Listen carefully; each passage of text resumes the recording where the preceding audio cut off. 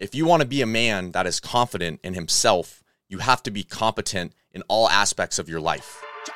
The most successful influencers in the world have unspoken strategies to achieve constant success on social media. This podcast, Influencer Secrets, is my attempt at sharing the lessons I've learned from going from 0 followers and broke to over 6 million followers across all my social media platforms with multiple 6 figures in annual income. I also plan to take you guys on my journey of building ASA, my influencer agency. My hope is that you use these lessons to grow your own social media presence. And maybe one day soon, you come work with me at ASA so I can help you turn your social media journey into a lucrative career. I hope you share and enjoy.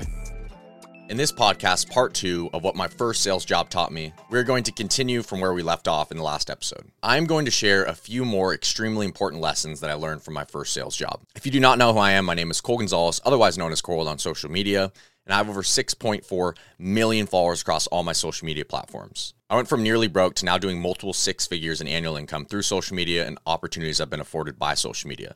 The goal of this podcast is to help you not make the same mistakes that I've made on my way to becoming an influencer and on my way to becoming the young man that I am today. Also, I'm building out the largest influencer army in the world in the Core World Army Discord, so make sure you join the Discord using the link below. I do almost daily calls as well, so there's a high chance that you'll be able to come and talk to me if you join those calls. In the last podcast, we talked about quite a few things that I learned from my first sales job. I talked about things such as having the right information to be successful, putting in the repetitions, the importance of mentors, and many more things. But I have a few more things I want to share with you. So let's get right into it. In my first sales job, one of the main things I learned is that confidence is built by developing competence. And competence in any aspect of your life is only created by putting in disproportionate amounts of work over long periods of time. Let me explain. When I first started selling, I was extremely nervous to talk to anyone. I was very insecure. When I would walk up to these houses as I was doing this door-to-door sales job, you could literally smell the insecurity coming off me. And I mean smell it, because I was sweating, literally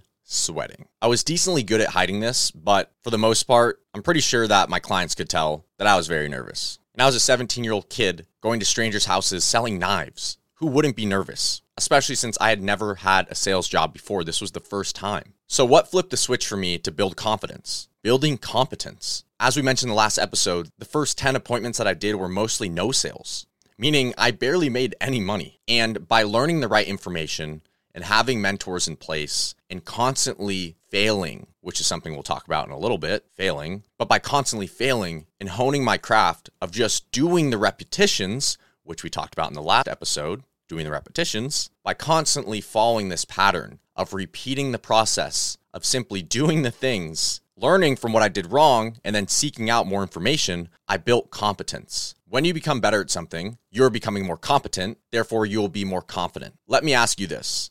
Have you ever shown up in a classroom and realized that you have a presentation and you forgot to study for the presentation? You get that gut-wrenching feeling and you start feeling anxious and very insecure. At that moment, you would be considered incompetent. Let's take the inverse. You show up to class, you've been studying for this presentation for weeks, you have it memorized like the back of your hand. You're going to show up with your chest out and you will raise your hand when the teacher asks who wants to go first. You are considered competent. Therefore, you are confident. This rule applies in any aspect of your life. If you are bad with picking up girls, it is because you are incompetent when it comes to picking up girls. You have no riz, my friend. Now imagine every single day for the next month that you talk to 10 girls at school. And every single day at school, you tried to get every single girl's Snapchat. Do you know how good you would be at talking to girls and picking up girls? Do you know how confident you would be? That is because you are building competence. If you want to be a man that is confident in himself, you have to be competent in all aspects of your life. You have to be a competent speaker. You have to be a competent student. And when I say student, I mean someone who's willing to learn and someone who's always learning. You have to be competent in terms of your fitness. Go to the gym, work out, be healthy. Men of competence become men of status. You're insecure because you are not competent in the fields which you know you should be. And that is because you're not putting in the repetitions and you're not putting yourself in an uncomfortable place to become more competent. So what is the solution? Things that you are currently insecure about, analyze them and say, am I competent in them? And if you are not competent in them, then become more competent and you'll become more confident. It's truly that simple. The next thing I learned is to never judge a book by its cover. And specifically, never judge a person by how they look. Rather, judge them by their character. Now, there definitely are outliers for this. If someone is dressed like a complete idiot, or you can clearly tell that it's not someone you want to associate with, yes, don't associate with them. But I want to give you a specific example of when this really clicked to me, especially in my sales job.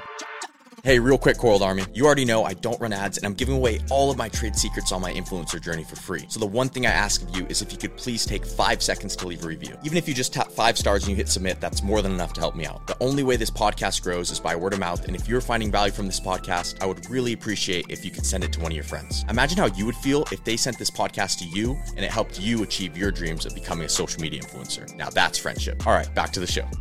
On one weekend where I had a demonstration for my door-to-door sales job, I remember pulling up into the ghetto where the houses looked like they could barely stand by themselves. All the cars were beat up, the windows were boarded, but I had already booked this demonstration, but I wasn't not going to walk in because I already booked the demonstration, and I was not going to not try and sell to this potential client. I saw it as a challenge. So instead of just driving away, I got out of my car, I knocked on the door, and I went in. When I got inside, I kid you not, it was the most disgusting house I've ever seen. There was trash everywhere. The dishes were flowing over, dirty floors. The couch was dirty. And it was a small house. Keep in mind, my average order was in the low thousands, meaning $1,000 to $3,000. And if I was a normal person, I wouldn't have even walked through that door. I remember this mom, which I was selling to, who didn't even have a table for me to put my things on. I had to set my stuff on the floor. I couldn't even give the presentation like I would normally on a table. Anyways, I started with rapport, went into the presentation, assessed her problems, gave her the solutions, and she ended up spending $1,300, which